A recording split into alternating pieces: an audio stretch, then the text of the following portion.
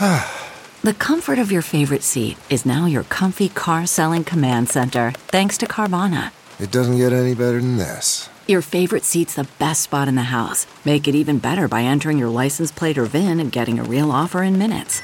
There really is no place like home. And speaking of home, Carvana will pick up your car from yours after you finalize your offer. Visit Carvana.com or download the app and sell your car from your comfy place. This episode is brought to you by Philo. Do you love TV? Do you love saving money? Then Philo is your solution. Philo has shows, movies, and live TV for just $25 a month. You can even try it for free with their 7-day free trial. No contracts, no commitments, no hassles. Just a better way to watch TV. Never miss a minute of shows like the hit docuseries Where is Wendy Williams? Or classics such as Friends. If you can't get enough TV, then there's no better way to watch. Philo has more than 70 channels like BET, MTV, and AMC. And the best part? You can try it yourself with their 7-day free trial. Sign up today at philo.tv/poppods. That's philo.tv/poppods to get 50% off your first month. A Dear Media original podcast.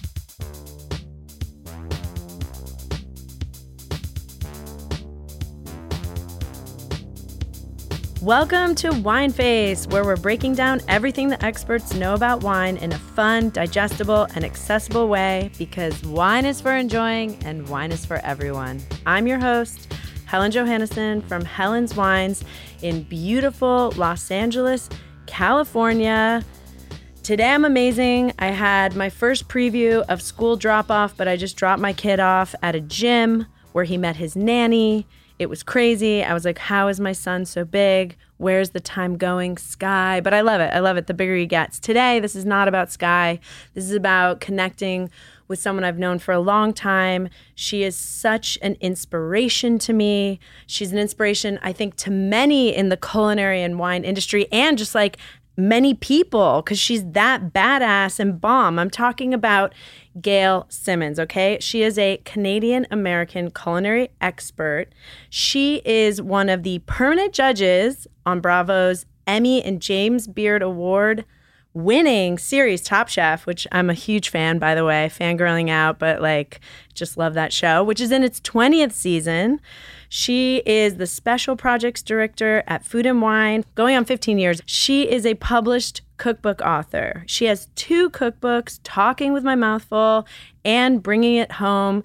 I think Gail and I have known each other for 10 years. I mean, a long time, since before John and Vinny's and Helen's opened. I am so thrilled to have her on Wine Face today to talk about hospitality, motherhood, food, everything, and of course, wine. Gail, thank you so much for being on Wine Face. Welcome. It's my pleasure. I'm so happy to be talking to you, Helen, but it's been too long. So this is good. It's been too long. Pre-pandemic, Gail used to come to the restaurant, John and Vinny's, pretty frequently. You'd be out in LA. We get a glimpse of you and your family and your lovely kids. And Gail is very good friends with Vinny and Sarah, my business partner, Vinny. So I sort of know Gail by association, I'll say.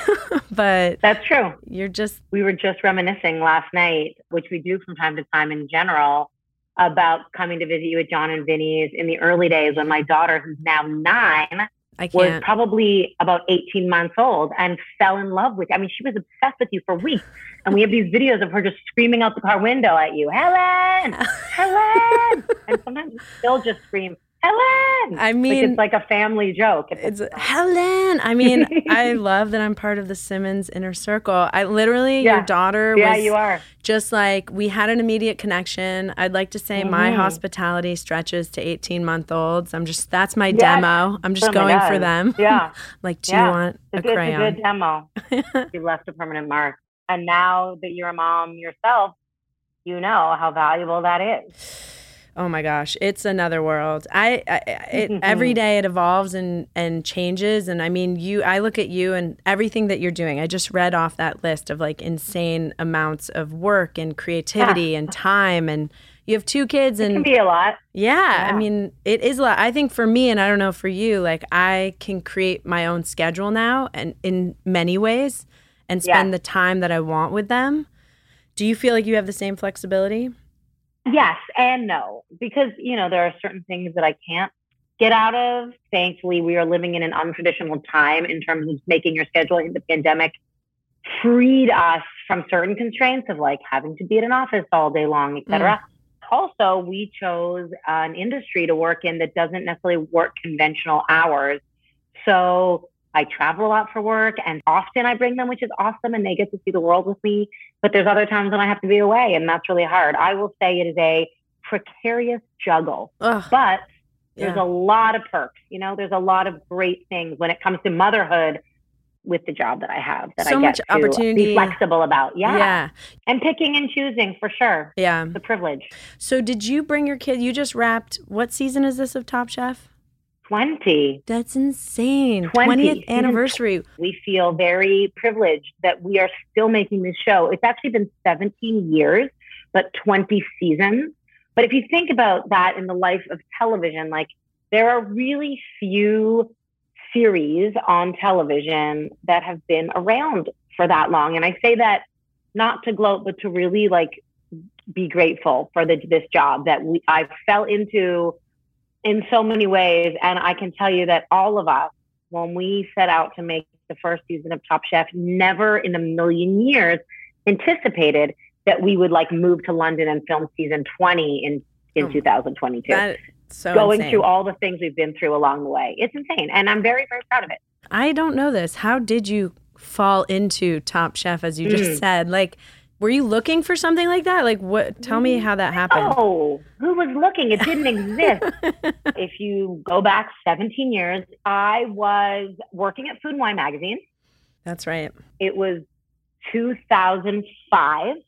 And the precursor to me being on Top Chef is that when I started at Food and Wine magazine, I started working for them in 2004. And my job at the magazine was actually running part of the marketing department. And I later, within about a year, started running the classic in Aspen. That's right. But another responsibility I took on when I started working at Food and Wine was that I became one of the people at the magazine who I had a lot of media experience, because my job before working at Food and Wine had been running PR and working on the PR team, which was a team of two, me and my boss, for Daniel Boulou. Oh, and I worked for him for 3 years when his restaurant group was very small, and it was really like an executive team of like 8 of us.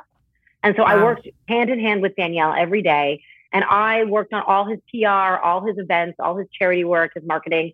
And so I had kind of perspective on PR from behind the camera. And when I came to Food and Wine, I also before that had been in culinary school and had been a cook. Yeah. So I came to Danielle off of that.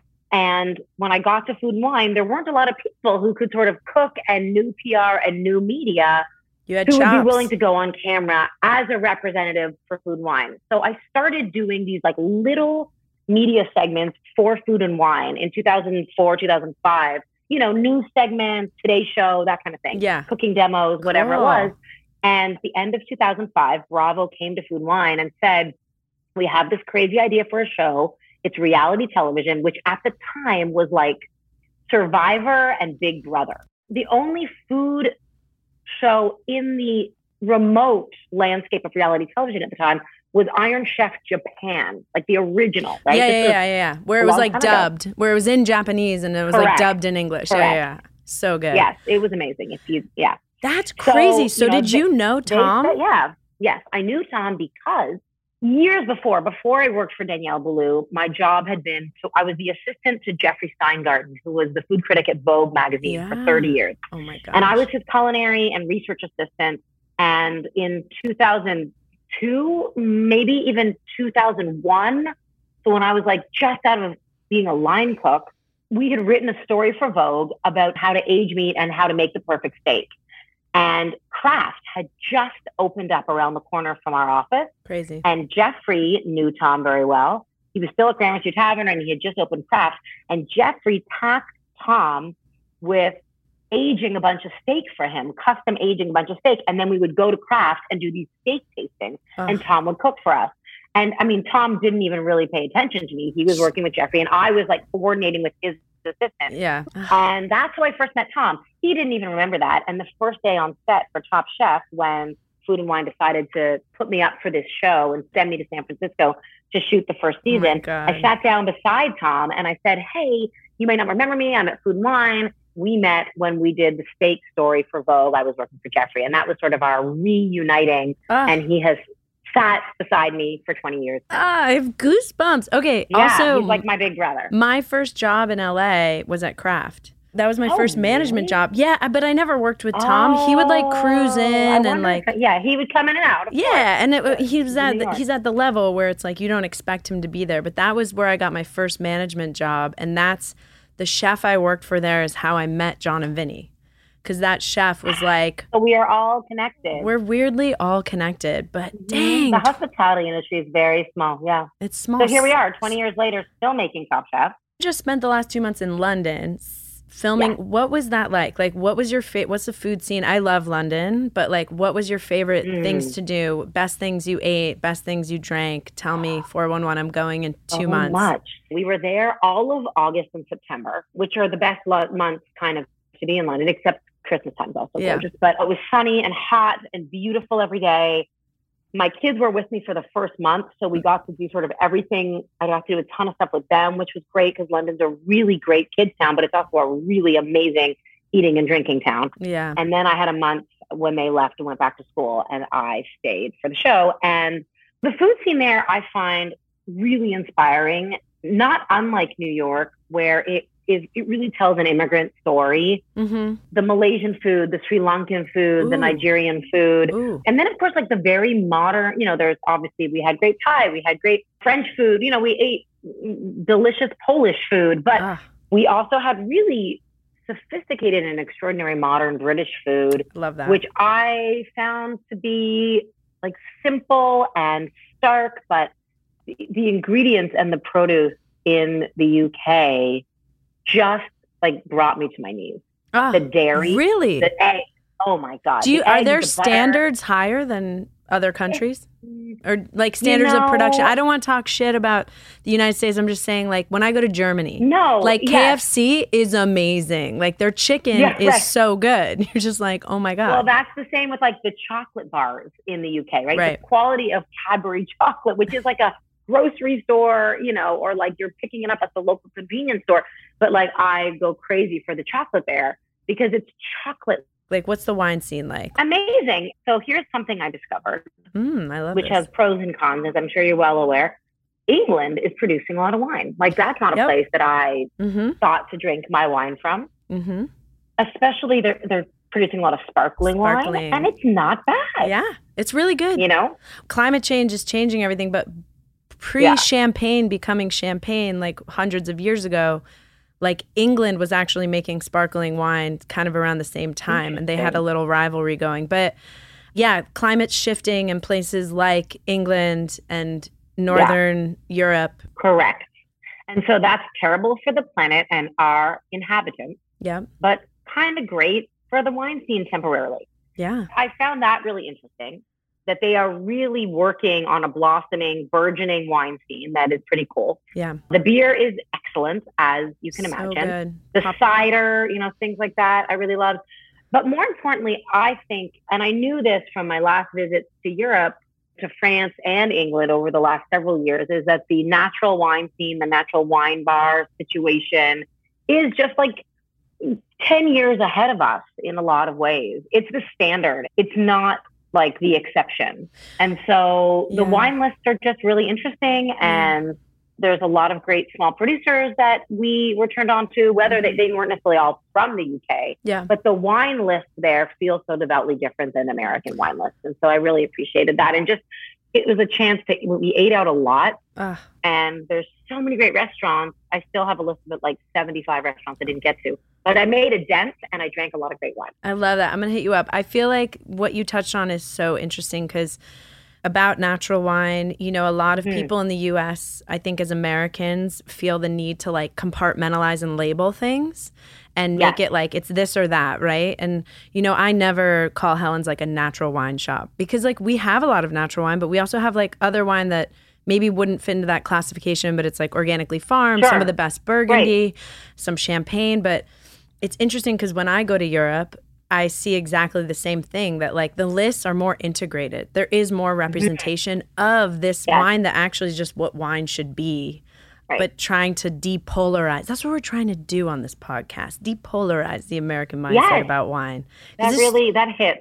It's too extreme. So when you guys do wine on the show, like in London, do you try and use like English winemakers? Obviously, I'm sure some people are sponsoring, not like it's like that. That's a really good question. Yeah. So we do have a wine sponsor on the show, but this season we do try to do a lot locally, no matter where we are. And that includes our crew. Going to London was exciting because we brought a lot. We have a big crew at this point. We are a big show. Yeah. It didn't always feel that way. The first 10 years, we were like a little engine that could. Yeah. But now, to make the show that we want to make takes a lot of people, and they work really, really hard. But when we went, and we always hire locally in every city we go to, and in London it was great because we had, our crew was like half and half, which was really cool. I love it. Honestly, full disclosure, I had never seen Top Chef until about 5 years ago, and then I got my husband into it, Alex. Nice. And like he's more obsessed than I am, I think. Like he just loves it so much, so he's gonna be so excited. Happy. That makes me happy. That makes me proud. We really like what we do. We want to be doing it for as long as we can. So I'm all for it. It only keeps getting better. It only keeps getting better. It's been a conscious effort, and I'm grateful to that. It's a conscious effort by us, sure, but our producers and Bravo have really allowed us to like evolve the show and speak to the moment that we're in. And I think every season and every location we go to has its own set of challenges, but also its own characterization and story and moment in time. For example, when we shot in Portland in 2020, that was like by far the most challenging season. We shot in the middle of a pandemic. This is before vaccines, before we really had any clue. We were in the thick of it. And first of all, they really doubled down and created a bubble that we could film in safely.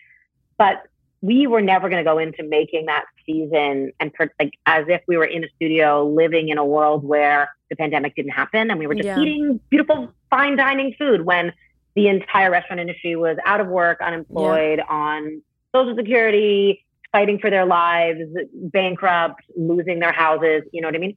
So we washing groceries off, like everyone's being like, no one knew what not to mention the injustices of that moment that were happening around us, right? So we really leaned into that, and we made it very apparent in that season, in every episode, that we addressed an issue that's connected to the food world, that's connected to the world of restaurants, and that affects all of us. And that you saw the masks and the social distancing, like we made it real. And we've continued to evolve that and, make it better. The world has not made life easy for anyone right now, but I think that's what makes the show feel authentic, is that we face it. I have to say, food's political. People don't want to admit that. It's totally political. It's always been political. It's always been about control and like minimalism versus maximalism in like a really fucked up way. But what I love about what the producers and what you all have been doing on Top Chef is that in broadening and in a lot of ways, and then being more inclusive in other ways, like you're just so much more talented people are on the show now. Like it seems like that's what's so much cooler to me, is I'm like, it's kind of obvious, like in past seasons you go back, like some people are amazing and some people are like, but now it's like everyone just is so badass that it really is exhilarating. Yeah. Two things changed there, but yes. One is that first of all, the thing that I didn't mention is that really at the end of the day, that's what our show is about, is the contestants and their stories and those narratives that we have worked so hard to find and tell those stories and to make it a more equitable place to tell those stories and to just show a much more truthful, apparent, and relevant picture of what the real restaurant industry is like. Yeah. And it doesn't, and also that it doesn't come from like one perspective, and that like tell all the stories of where people come from in the restaurant industry. And that's exciting because I agree that so important. The quality of cooking has risen. Our expectations have diminished. We don't feel like everyone has to cook. It's not about cooking a certain way. It's about cooking your way. And we have to rise to you as opposed to you catering to us. You know what I mean? But that doesn't mean that the food isn't going to be beautiful and thoughtful and well executed in every form. Yeah, it has to be intelligent. Right. But I think what's cool is that like it's elevating cuisines that like some people 10 years ago, 5 years ago, it might have been like, oh, No you question. go try this. It's a hole in the wall. It's like some cuisines around the world don't need to just be holes in the wall. They should be these amazing restaurants that, anyway, so kudos to you. Two more Top Chef questions. Sure. Is there like a whole sort of treasure chest of B-roll stuff that you guys are at any point going to put out? Like spitting out food? I mean, maybe the answer is no, but I'm like, there must be so much like. No, the answer is definitely, the answer is yes, it exists. I don't know if it'll ever be put out. But if you think what people also don't see behind the scenes of Top Chef is that we have like 8 to 10 cameras shooting. Every episode takes 2 to 3 days to shoot, and we're shooting 10 cameras, like 12 hours a day. So think about like 120 hours of footage every day for 2 to 3 days. That gets boiled down to 46 minutes of actual episode, right? So that's the editing process. So what's amazing is it's almost all B-roll. Like, is the judges table is like probably 6 hours? It used to be. It is still. There are some days when it's 6 hours. Generally, it's about 4 hours, and that in itself now. The first 10 seasons, I would say, the average judges table was 6 to 8 hours. Crazy. I mean, extraordinary. We have made life more efficient, but also there are so many hours you don't see. There are so many stories that are never shown. There's also a lot of really funny moments. Like I always, when I speak to the people in post-production, I'm always like, you must be so sick of my eye rolling and my snarky remarks. And then like Tom and I are in the corner, like singing Grateful Dead songs. And I mean, there's like all these weird things. And like Padma and I are making snacks. Oh my God. Last question about Tippity Top Chef before we go to my favorite segment.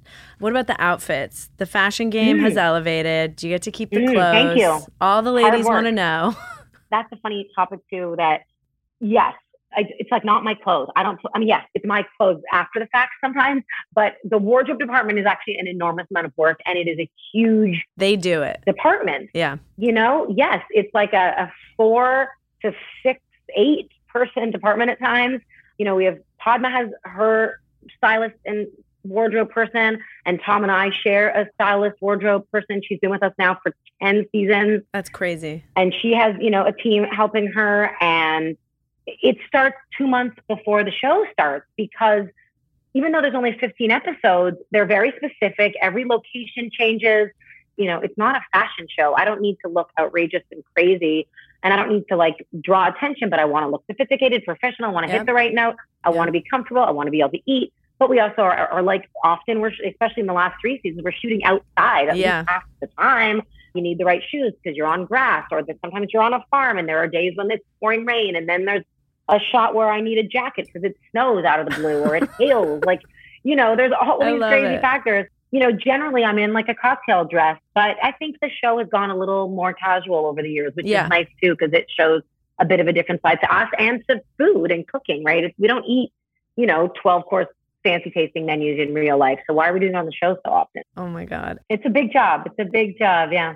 Okay, now it's time for my favorite segment. It's called You Bring, I Bring. Yep, and I brought a wine and you brought it. Well, I shipped you a wine and you shipped me some wines. Let's start with your wines. Tell me which one. I have 3 wines here. So dealer's choice, Gail Simmons. Oh my goodness, Roulette. where to start? I'm really excited to taste these and hear about the story, and they look delicious. They're delicious, like easy food wines that I thought would be a good place to meet in the middle. I'm holding the white because it was the closest. I'm holding the white too. Great, I can see that. Cozy. So this is a Diora Chardonnay. Awesome. This is from Monterey, from Central Coast of California. This is the 2020. Do you have 2020 in your hand? No, I have 2021. Okay. But that's okay. I'm kind of drinking different wines for some reason. Oh my gosh. But I mean, let's just vibe it out. So talk to me. Cold, exactly. Monterey's cool because it's coastal, right? It's coastal. There's nice like salinity influence. Yes. For Chardonnay, this smells like very classic to its nature. One thing people don't realize about Chardonnay is it's really a chameleon grape, which like absorbs anything it's exposed to. I like that. That's sort of a new piece of information for me, which I love because you always teach me so much. It's a California Chardonnay, but it kind of drinks almost more like a French Chardonnay, I would say, because it has less oak and a little more of that coastal salinity, brine. Yep. Should we say? Like a brininess. Like when I smell it, I'm like, ooh, I think this is going to be a little oaky. But actually, the palate is really clean. It's really fresh. Yeah. It's got a little bit of zest. It's got more of a creaminess. Not sweet, but just like really doesn't aggressively hit your palate with too much acid or mineral. Yes. It's very balanced, which is Very something balanced. I'm always looking for in a wine. This is so Me cool. too. And that's also, I think, why it makes such a great food pairing wine. Like this is What would you pair this a with? great wine. I don't know, seafood is what I always kind of want it with. It's an easy drinking wine. The reason I chose it, Diora is a wine that I've been full disclosure, been working with for a long time. Okay. Now over a year, I have been creating recipes for them. Cool. And they are really, really fun to work with because they sort of give me carte blanche and ask me the same question you asked. Like, what do you want to drink with this wine? And when I describe it, they're like, great, let's make that. So I've been having a lot of fun with this wine and I find it really easy drinking. It's like a really approachable, for the price point's nice, and it's actually findable, but it feels a little more decadent, a little more luxurious than your average supermarket buy. So like Diora Chardonnay, we could find this in a grocery store across the country. And which is great because not everybody has access to a fine wine shop or the ability to Helen's or the ability to pay for wines to get shipped to them. So it's nice to be able to identify a brand within a local grocery store that is going to drink really well. Because I think that's people's fears. How do I know if it's what's in the bottle is going to be good? Yes. And it's also daunting to go to a grocery store or to a wine shop. I get daunted all the time. I'm slowly figuring out what I like. Yeah. And I really lean on the people who work in wine shops to steer me to new things. And I feel like the first step is sort of just knowing what you're looking for, even if it's in an abstract way, right? And then the person can put the pieces together. When you go to a supermarket and you want to get a bottle of wine, you can't necessarily find, Helen and her band of hooligans to describe and to help you find your wine. So having like a few on your list that are going to pair well with your food. And I think Diora is a great wine for that purpose because you know that everyone will be happy at the table, even your picky mother-in-law. I was actually going to say this is a great dinner party white wine because it would please Chardonnay drinkers and Sauvignon Blanc drinkers. It kind of hits two notes. Go Diora. So if people want to see the recipes you're creating for them, where would they find those recipes? On their website? Yes, on Diora's website. There's a place that has all the recipes that I make for them. And then they're also on my Instagram, which is Gail Simmons Eats. I make videos to pair with all, a lot of the food. So I do sort of one per season. And so I just did a holiday one that you can find, and spring is coming up and I do a Chardonnay pairing. Oh my God. So you can check that out shortly. I just want to tell everybody that Gail is like a super badass chef. She and I did a co-led, like I did a wine class and then she did a cooking class.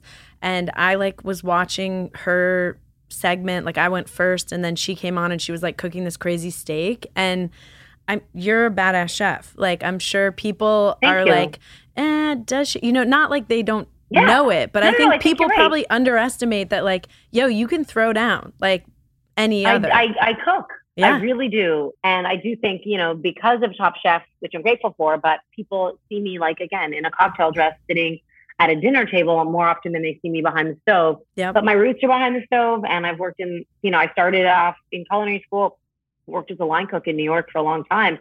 And I've always worked with my hands in the soup, so to speak. So I love to cook and I love to write recipes and I love to create recipes. We're both going to open it. So this is Phelan Farm and it's the wine project from Raj Par, who of course. He is amazing. I adore that man. Super well-known, incredibly respected sommelier who...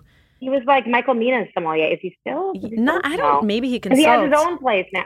He's living in Cambria. Like he's literally. I saw him a couple weeks ago, and for the background, this guy was a master somm without being a master somm, right? Like he's the one guy that like all the master somms were like he knows more than us, and we'll never know.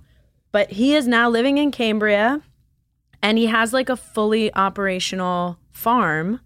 And he's planting vines, growing grapes. It's some of the most exciting wine coming out of California. living the dream on a smaller scale. Yeah, it's when I saw him, he seemed a little tired. It was just like post-harvest. A lot of early morning. So much early morning. He has like dogs that live there. He has sheep. I mean, it just seems crazy. So this is Gamay Noir. So the Gamay Noir is grown near his farm where the winery is in Cambria. Also, what is up with the color of this wine? It's just magical. Gorgeous. So he's making, a lot of the varietals he's making are actually Jura inspired. So he's growing Trousseau, Mondeuse from the Savoie. He's also like, the Gamay Noir is not something you'd find in the Jura. You'd find more Pinot Noir. He's growing Sauvignon, but this is just like fresh, bright, a little bit crunchy. It is very soft and delicate, but it's really pretty. Light. Such a gorgeous like food wine. And I don't know. I thought you'd really enjoy it because of the subtlety. So first of all, I really do enjoy it. Yep. This is my kind of red wine. Like really? To me, yes. I'll tell you something that again will show my age. I don't know what happened to me a couple years ago. I stopped being able to drink red wine as much as I want to. And it kind of depends on the wine I'm drinking. You're not alone. But my taste, my taste in red wine has really changed as I've gotten older. Mm-hmm. I used to, in my 20s and 30s, be able to drink like the big red wines. And I would like totally get into the like super Tuscans and the cabs. For sure. And now I'm looking, I'm not able to do it. Like physically, it doesn't make me feel great. I mean, it depends on the wine, but I'm just always looking for great food pairing reds, but that you can pair a little more broadly. And also that just are like light and fresh. There's like beautiful levity to this wine, like really nice. Like you feel, okay, so first of all, you're not alone. A little bit of pepperiness. Since opening Helen's, and I don't know whether it's like I'm a female in the wine business that so many women have felt comfortable to open up to me. But number one comment I get from women over the age of 35 is I can't drink red wine or I can't drink full-bodied red wine anymore. I can't do it. And I got to find a doctor because it has to do probably with the tannins and the histamines. But I'm always like, you need to drink Gamay. You need to drink Pinot Noir. You need to drink lower alcohol red wine that's lighter in body, and you'll be totally fine. It 100% totally fits, and it's a female thing. Absolutely. It's really wild. It must have so something. Interesting. Except also my husband, who is also well, I'm not saying it's only female, but mostly women talk to me about wine. They're like, but we react. No, of course, we react differently to wine. My husband and I, we both can't really drink big full body reds anymore, but for different reasons. For me, it keeps me up. Yep. Gives me like heart palpitations at night and like maybe anxiety, but also just keeps me up. I'm like wired if I drink it. I can't sleep well. That's what women say. It gives him like intense heartburn. Oh yeah, funny because he's an old man. But so there's like a study there. There's something there that we got to find the person. First of all, that you are basically like a female wine therapist. Exactly. Which doesn't surprise me. Yeah. Because I feel very comfortable opening up to you about all things, but wine in particular. But that's like a really interesting I didn't realize that I was not alone. It's nice to not feel alone. You're not alone. And I think women don't feel empowered to talk about their body, how it changes, to how is it correlated to your taste changing, how our hormones change from day to day, week to week, and then as the years go by, and that like there should be empowerment in that. Not, oh shit, like I'm not the same version of myself I used to be. Like the rhetoric around like, yo, drinking light red wine is where it's at. That's my thing is I don't really like. Well, Gary, we're launching the campaign right now. Also, thank you, Rajat Kaur, for creating wines for sophisticated women. I mean, he's literally a gem. You got to come out here. We'll get him involved. We'll do something. Oh, I love that. I love that man from afar. Okay, Gail, you are such a treat. I could talk to you all day. But before we wrap, I love to put guests through a segment I like to call Right Now Rapid Fire. Means answer to how you're feeling right now. Are you down? Down to go? All right. Here we go. White or red? Gamay Noir. No, generally white. White. Cool. Light or full? Light. Orange wine or rosé? Both, but not together. But maybe these, I dig the funk. So I'm going to say orange right now. You really had a time in London. All right. Fill in the blank. Fill in the blank. Fried chicken plus. Champagne. Yeah, I love that. Okay. Truffles or caviar? Caviar. No brainer. Oh my God, amazing. You're all day. You are the first day. person who hasn't hemmed and hawed about that one. What is your... I just sent caviar to my aunt last night, literally delivered, because it was her birthday. And I was like, if we can't be together, at least I can send you caviar. You're such a all badass. I want to eat all the time. Oh my God. What's your current drink order? Besides wine? Yeah, it could be anything. I love an espresso martini. I'm kind of into the fact that they're back. I do too. Once in a while, they really are delicious. And also, otherwise, if I'm feeling a little sultry, Oaxacan Negroni. Ooh, okay. Mezcal Negroni. See, if I'm not drinking wine, I'm drinking mezcal. It's my fave. I feel that. I love it. Mm-hmm. You got to do Top Chef Oaxaca. Oh, I mean, that would please. I've been begging. I actually, when we were on our way out of London, I said to my producers, please, what body part do I have to sell to do our next season in Mexico City? And they were like, yeah, I don't know. We're working on it. But, it's difficult. It's difficult, but we are gold. I'm going to start writing letters. Dear Top Chef producers.